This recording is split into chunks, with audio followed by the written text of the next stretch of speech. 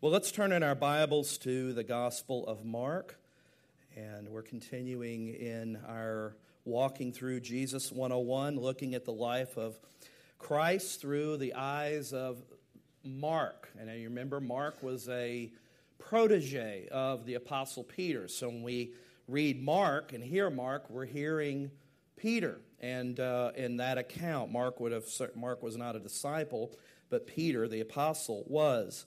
And just before we open the scripture and read it, let me just kind of give a little kind of just slight review of where we're at in the Gospel of Mark. One of the things that you see quite a lot, beginning at chapter 2 and all the way through chapter 3, you see the crowds. Jesus' popularity is growing significantly, and crowds are following Christ.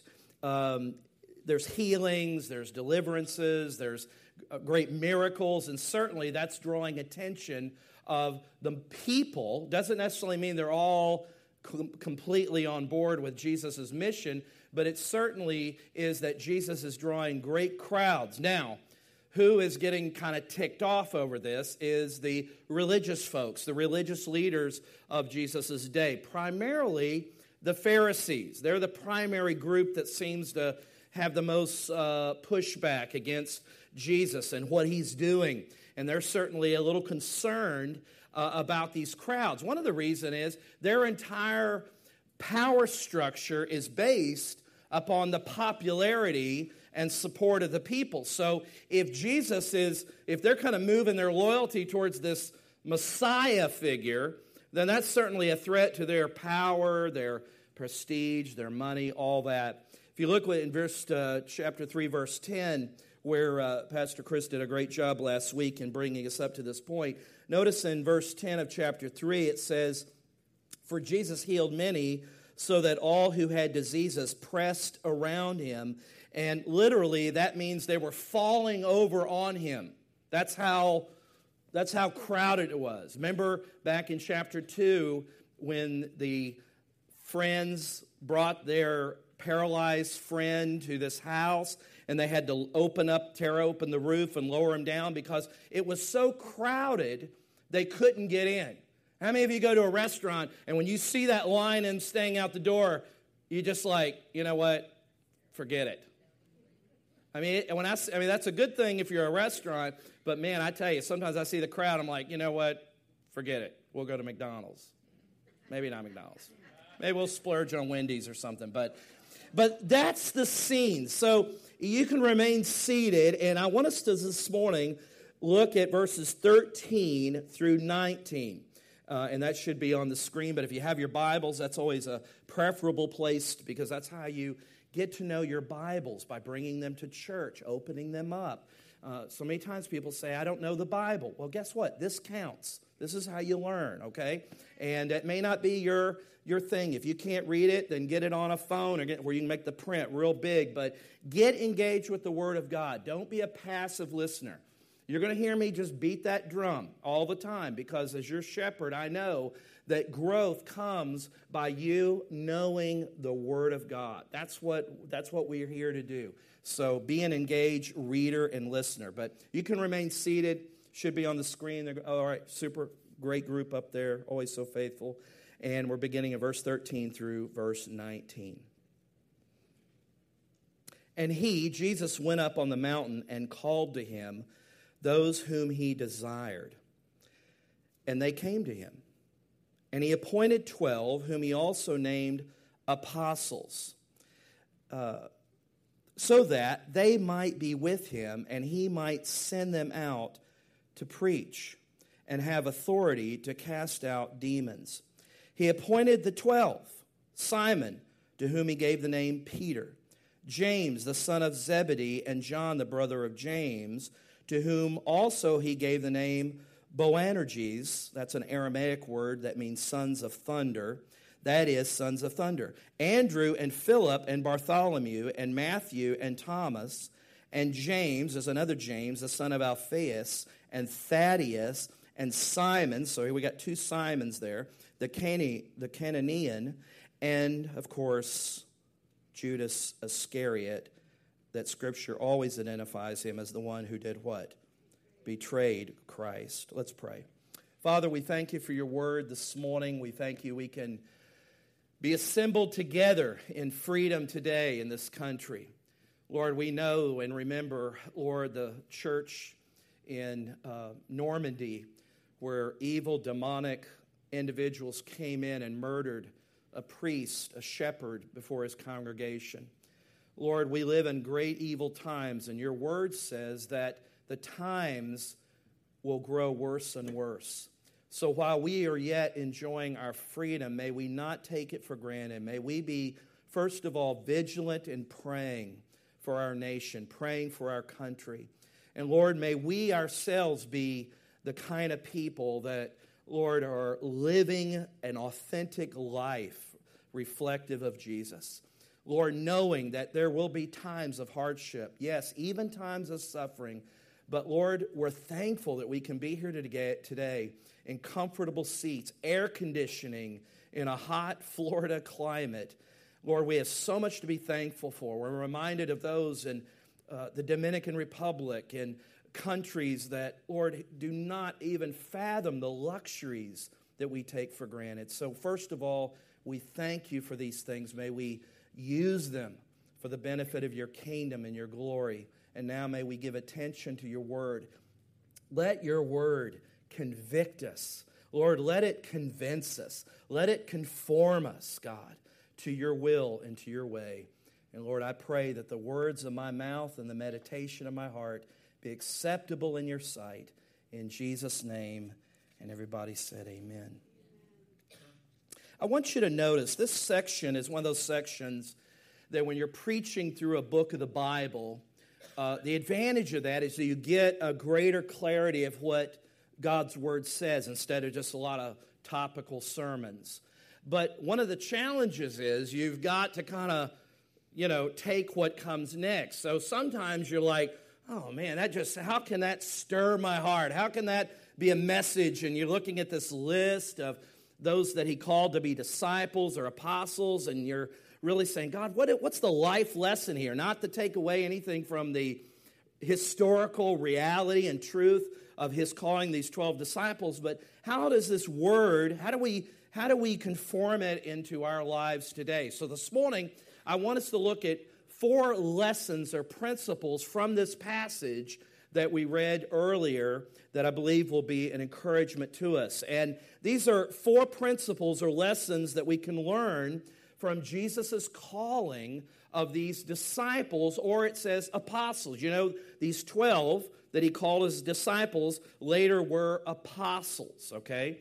And so here we see this calling. Now, remember back in chapter 1, we see Peter and his brother Andrew and James and John. They were kind of the first ones, but this is kind of more of a formal rounding out of these 12 individuals. And so if I say disciples and apostles, I'm talking about the same group because at this point it's using both terms. But what are some of these lessons and principles that we can glean from this passage of Scripture? First of all, I would have you notice this, is the fact that we learn from this passage that Jesus transforms ordinary people to do extraordinary things.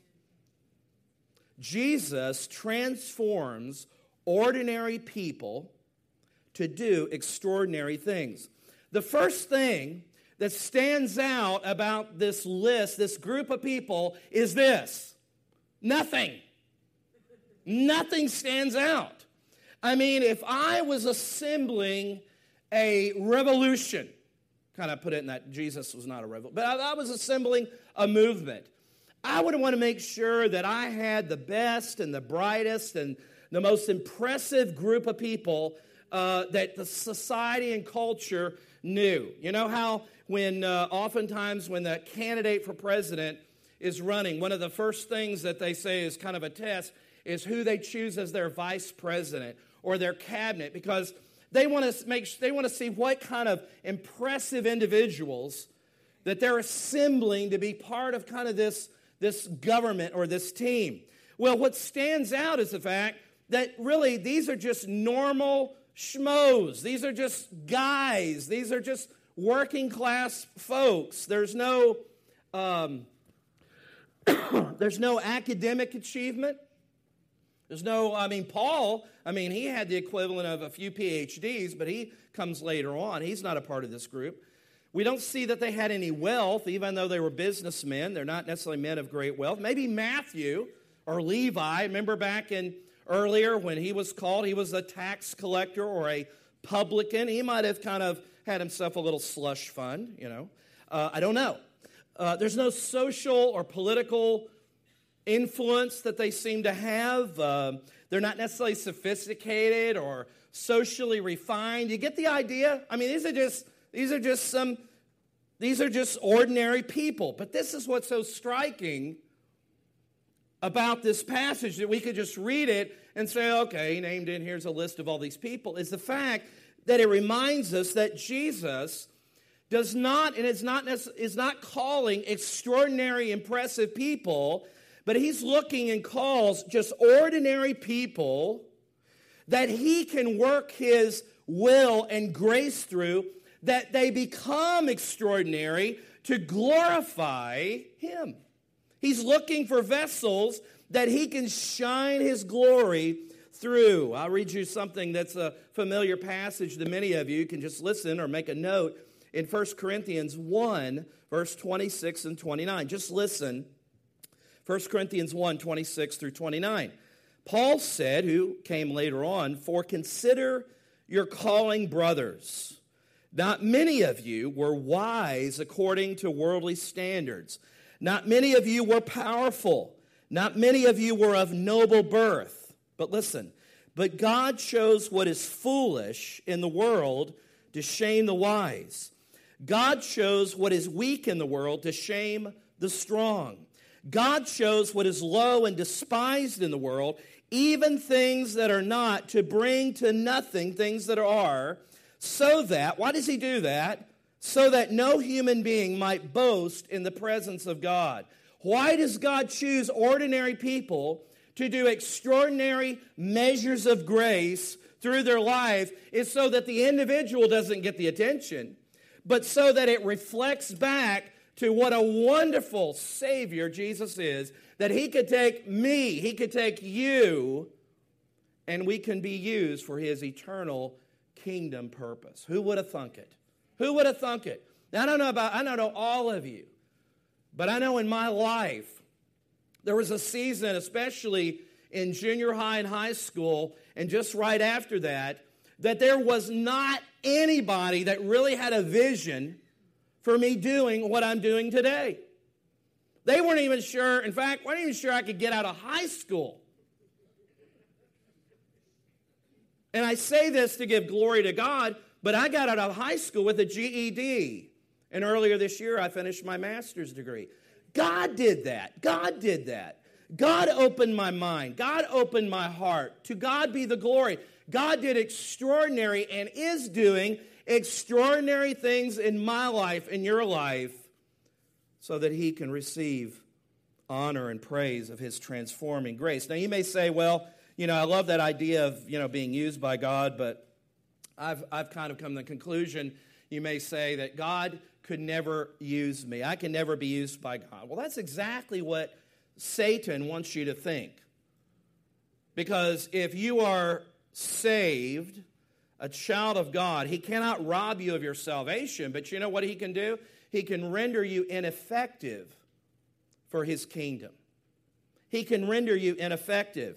You say, well, I'm just a miserable sinner. Yes, that's what qualifies you to be used by God. That's the only thing that qualifies you to be used in his kingdom, is the fact that you're not worthy. He has made you worthy. You know who I think of? Remember the prophet Isaiah? In Isaiah chapter 6? And in Isaiah chapter 6, he has this tremendous vision of the holiness of God. It says in Isaiah chapter 6, "In the year that King Uzziah died, I saw the Lord high and lifted up, and his train, the robe, filled the temple, and there were those angelic beings flying around day and night, singing, 'Holy, holy, holy.'" And when Isaiah caught that vision, He didn't say, hey, boy, I'm glad I found you. Hey, you got the man here to do the job. No, when he saw the holiness of God, when he was brought into the presence of God, he immediately was ashamed of his unworthiness and of his sin. And he said, and because King James is how I learned it, woe am I am a man of unclean lips. Now, I don't think that means he was a cusser. Jesus said, out of the abundance of the heart, comes out of the mouth, right? He was acknowledging, I'm an unclean man. But you know what qualified him? That one of those angels took from the presence of God one of those fiery coals with a tongue and touched his mouth. You see, the only thing that qualifies you and I to be extraordinary in the kingdom is the fact that God has touched my life. Don't be impressed with me. Don't be impressed with him. Be impressed with Jesus.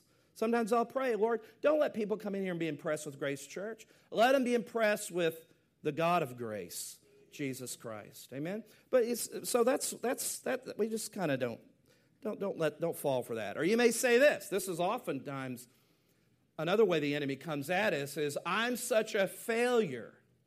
I could never be used by God. I have failed in my life. Well, point you no further than the Apostle Peter. What about Peter? Denied Jesus. I mean, he's kind of the head apostle. He's not the Pope, but he's kind of the head apostle. You always see his name first on all the lists. He denied Jesus not once, not twice, but 3 times. Even after he boasted and said, Jesus, I will die for you. And Jesus said, you're not going to make it 48 hours, pal. That's the Message translation. All right? He said, I'm not going to deny you. I'll die with you. But what happened with Peter? God restored him. God restored him. God allowed his grace to take that devastating shame and failure. And God poured his grace into his life. You see, you may be broken right now, but you're not going to be broken forever. Let God's grace shine through you. Don't run from Jesus. Run into Jesus. You see, the gospel message isn't churches, we want to try to figure out ways to keep people away from Christ. No, come to Christ. He's our only hope. He's the only hope of living a transforming life that's fulfilling and living for the purposes of God. Peter, what a great example. You see, God uses broken people to make them whole. That's God's pattern. So the next time you feel like a failure, and there's times, rarely does a week go by, sometimes days, and sometimes the enemy will say, you are such a failure. You are such a failure. Anybody hear that voice every once in a while? Yeah, you bet, every one of you. The next time that happens, and I say this to myself, remember the gospel. Remember the gospel. The gospel that saved you is the gospel that is transforming you, is sanctifying you, and the gospel is what will one day finish you and make you a complete whole saint to bring glory and praise to the one that not only made you, but the one that redeemed you. So when you feel like a failure, say, yes, I am, but Jesus is doing extraordinary things through this failure's life. To God be the glory. Amen? You see, our being average is the very opportunity for God to display his grace and his power in our life. Remember what the scripture says, for by grace you have been saved through faith, and it is not of yourselves, lest anyone should boast. No, it's the gift of God. I kind of got that out of order. You have been saved through faith. It is by grace you've been saved through faith, and this is not of your own doing, the ESV says. It is the gift of God, not the result of something you've attained, lest you would brag and somehow feel like you added something to your salvation. The only thing you brought to your salvation was your sin. Paul says in 2 Timothy 1:9 that Jesus, who saved us and called us to a holy calling, not because of our works, but because of his purpose and grace, which he gave us in Christ Jesus before the ages began. We're reminded that we have a treasure in jars of clay. Jars of clay are not real impressive, but we have a treasure. Normally, if you have a treasure, you don't keep it in some old shoebox. Keep it in a high-end safe or somewhere impressive. If you have some collection, some collected item. I have a golf ball that somebody gave me, signed by Arnold Palmer. And I went and bought one of those little plastic things at Michael's or Hobby Lobby that I could put that golf ball in. I know you I won't reveal your football, Jim, but I don't want anybody to case the joint over there. But anyway, Jim knows what. You got something valuable. Now, Jim's the exception of there maybe, but anyway, you can talk with him later. The point is, if you have something valuable, something of great worth, what do? You place it in some setting or place that is worthy of the item. But Paul said in 2 Corinthians 4:7, we have a treasure in jars of clay. Why? To show the surpassing power belongs to God and not us. Jesus transforms ordinary people to do extraordinary things. Now go back and look with me at Mark. We're still here on this first point. I don't want you to get the idea that these guys are a bunch of incompetent morons. Okay? They're not. Most of them have a business. They probably, again, as good Jews, they had some education. If they were bar mitzvah, they would have gone through that. As good Jewish men, they would have had to memorize, most of certainly the Torah, and they would have been certainly students of Scripture, just like, in growing up in that environment and that culture. Look at some of these individuals. They're just average folks. Look at this list here. Simon, we call Peter, restored from his failure. You have James and John, that in term I mentioned earlier, Boanerges, which is an Aramaic word, and I'm not sure if that's even the correct pronunciation, but you try it. It means sons of thunder. In other words, these guys, when they came to Christ, they were hotheads. They were hotheads. Some of you used to be hotheads. Some of you are still hotheads. But we're working through grace. I get it, all right? You remember, now, why do I say that? In Luke 9, it gives a little indication, and I'll just read it here, but it gives a little insight that I think is interesting, is that it's a setting where Jesus sent his disciples ahead of him, and they went and entered into a village of the Samaritans to make preparations for him. But it says that the people did not receive these disciples of Jesus. And it says, and when his disciples, James and John, I'm reading from Luke 9, 52 through 56. James and John, when they saw that Jesus was rejected in the Samaritan village, they said, Lord, do you want us to tell fire to come down from heaven and consume them? It was like saying, Lord, this is a good time to nuke them. Now, these are the same boys that Mama, remember, she wanted one on the right side. How would you like to deal with them? You want to deal with these guys? No. But you know what Jesus did with these sons of thunder, these hotheads? He worked his grace through them. He worked his grace through them. John, interestingly, is oftentimes referred to as the apostle of love.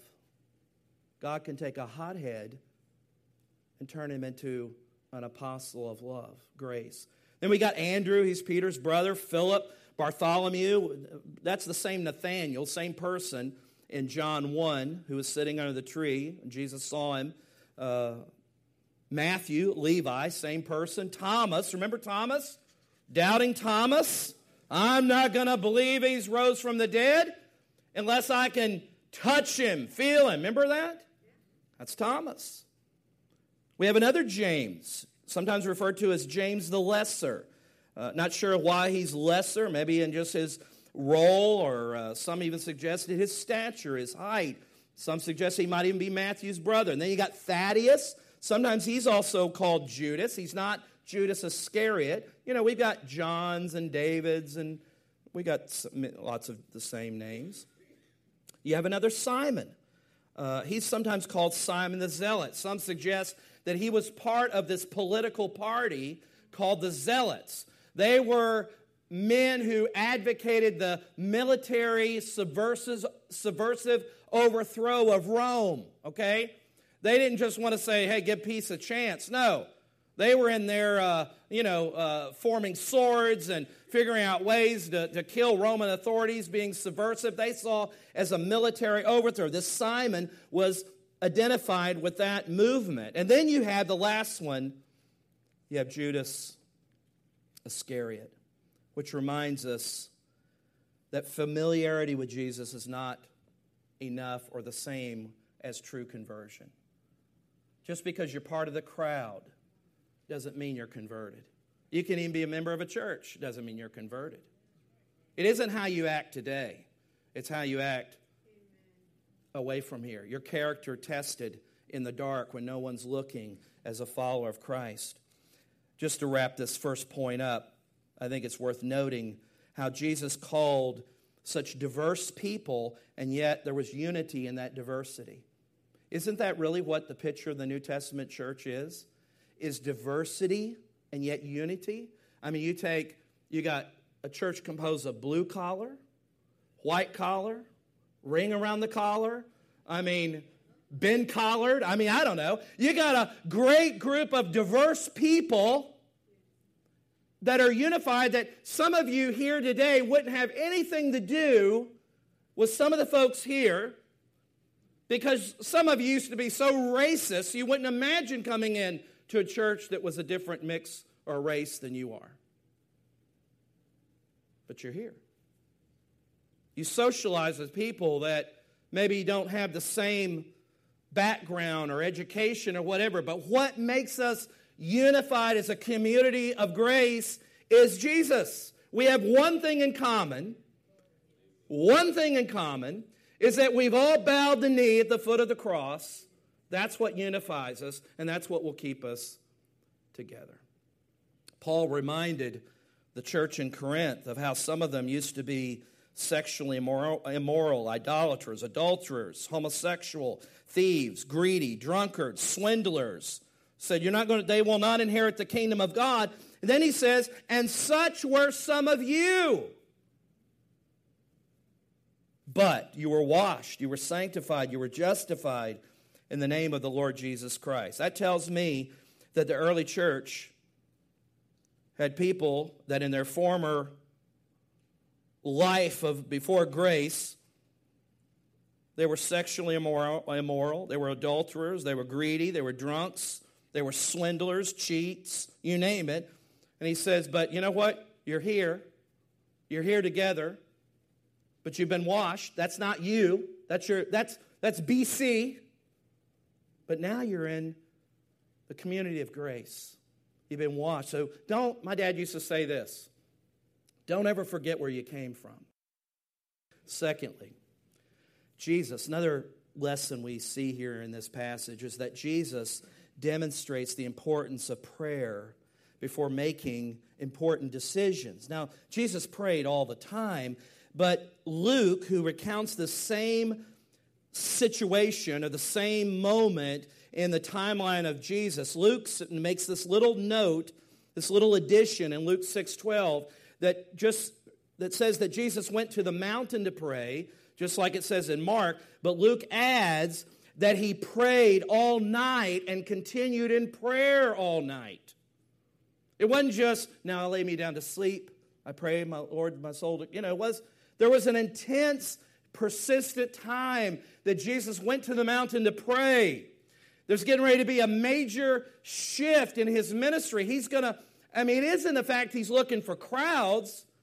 He, in his sovereignty, is going to call out individuals from that crowd. They're going to be assembled.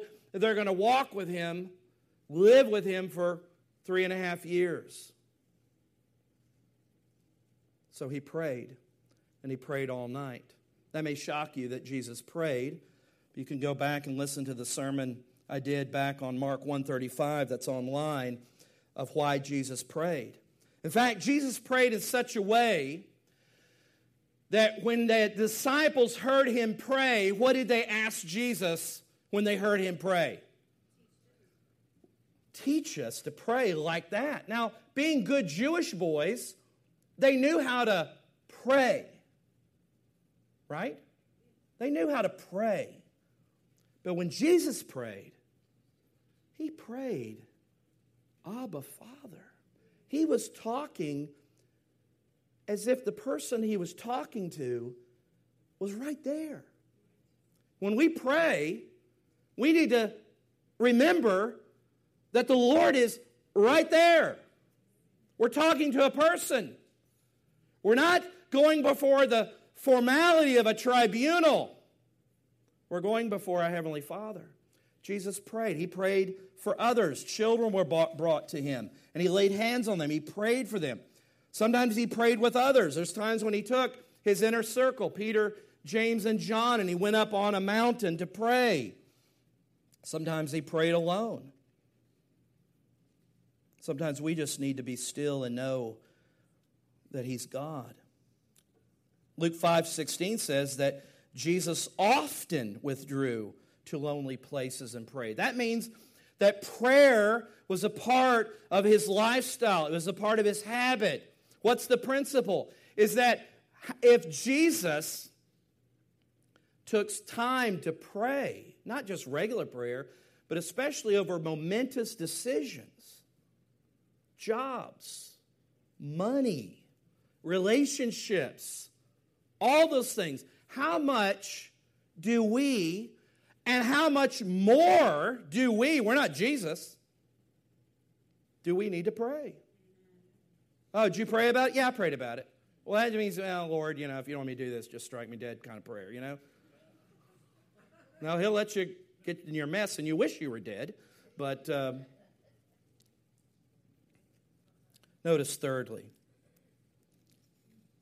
again, we're just kind of drawing forth some principles here. Thirdly, in this passage, Jesus develops leaders who are followers before they are followed. It's very important. Very important. Say it in a different way. You and I must be willing to be under spiritual authority before we could ever be placed in a position of spiritual authority. That's very essential. You see, they were first disciples before they were apostles. One of the things that is one of the major disqualifiers of so many people is they want to lead, but they don't want to be led. Do you hear what I'm saying? They want to lead, and if they can't lead, then they don't want to play.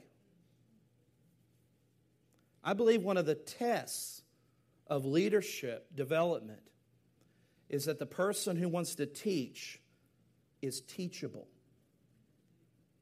And that if they always have to be the ringleader of the situation, but when somebody else is doing it, they're AWOL. You know what that tells me? That person is not ready to be a leader. I am slow in putting people in leadership. Because that's one of those things that once you hand it out, try to get it back. And you want to talk about a battle royal? You see, when a person becomes a disciple, they're called by God. God takes the initiative. What does it say there in the first verse of our passage? It says, and Jesus went up onto a mountain, and Jesus called to him those whom he desired, and they came to him. Boy, it was so tempting to preach on the doctrine of election because you get a glimpse of that in there. God desired it. Jesus said, I want these men from the crowd. He desired it. And what happened? They came to him. So there must be a calling. Jesus said, you did not choose me, but I chose you. John 15:16.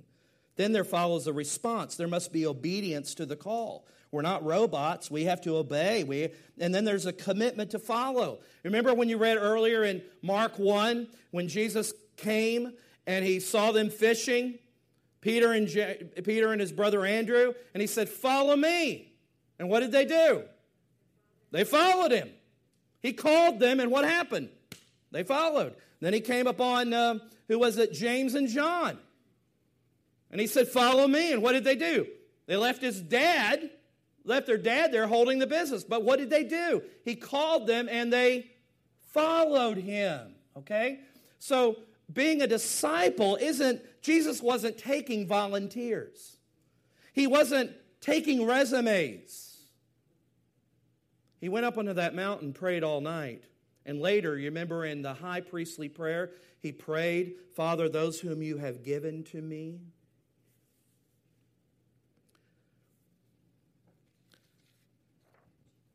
And the last, God's sovereignty is displayed in reversing evil and turning it for good. So where do you see that? Remember the last disciple, apostle, his name was who? Judas Iscariot. And you think, well, why did Jesus choose him? I mean, he's praying all night. Jesus is God. He's man. I mean, something went wrong there. Maybe he got things confused. And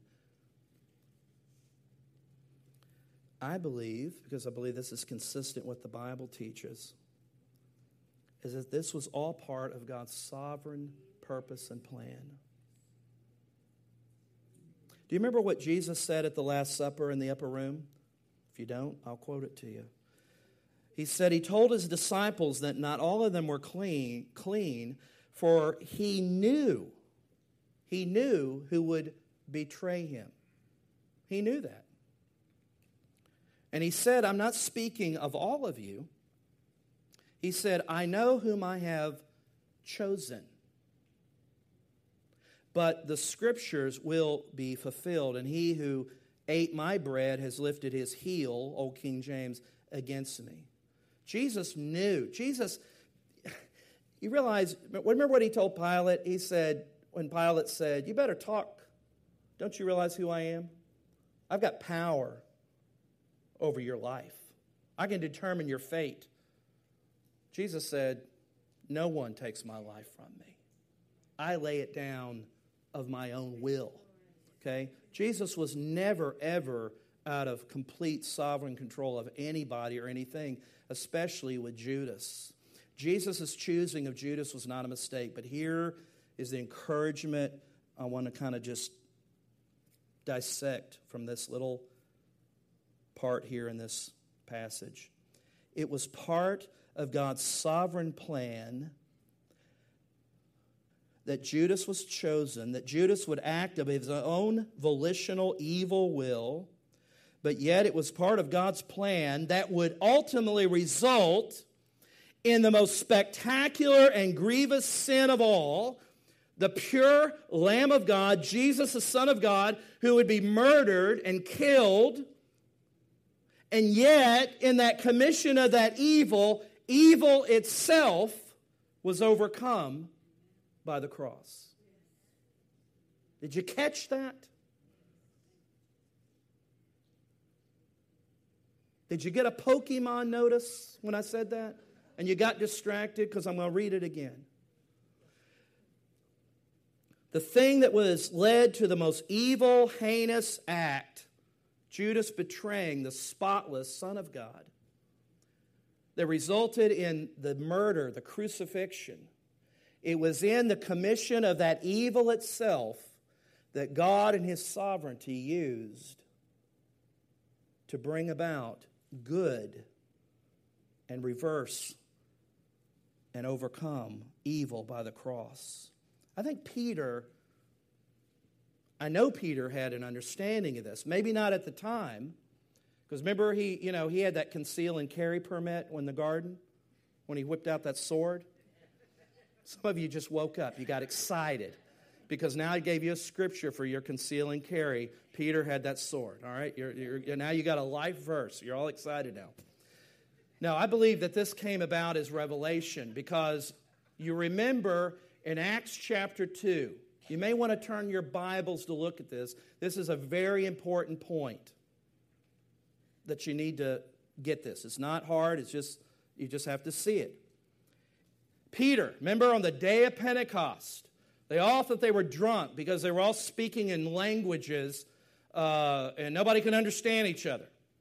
I don't believe that was a gift of tongues, but in the Greek it was dialects. It was actually known languages that was happening there.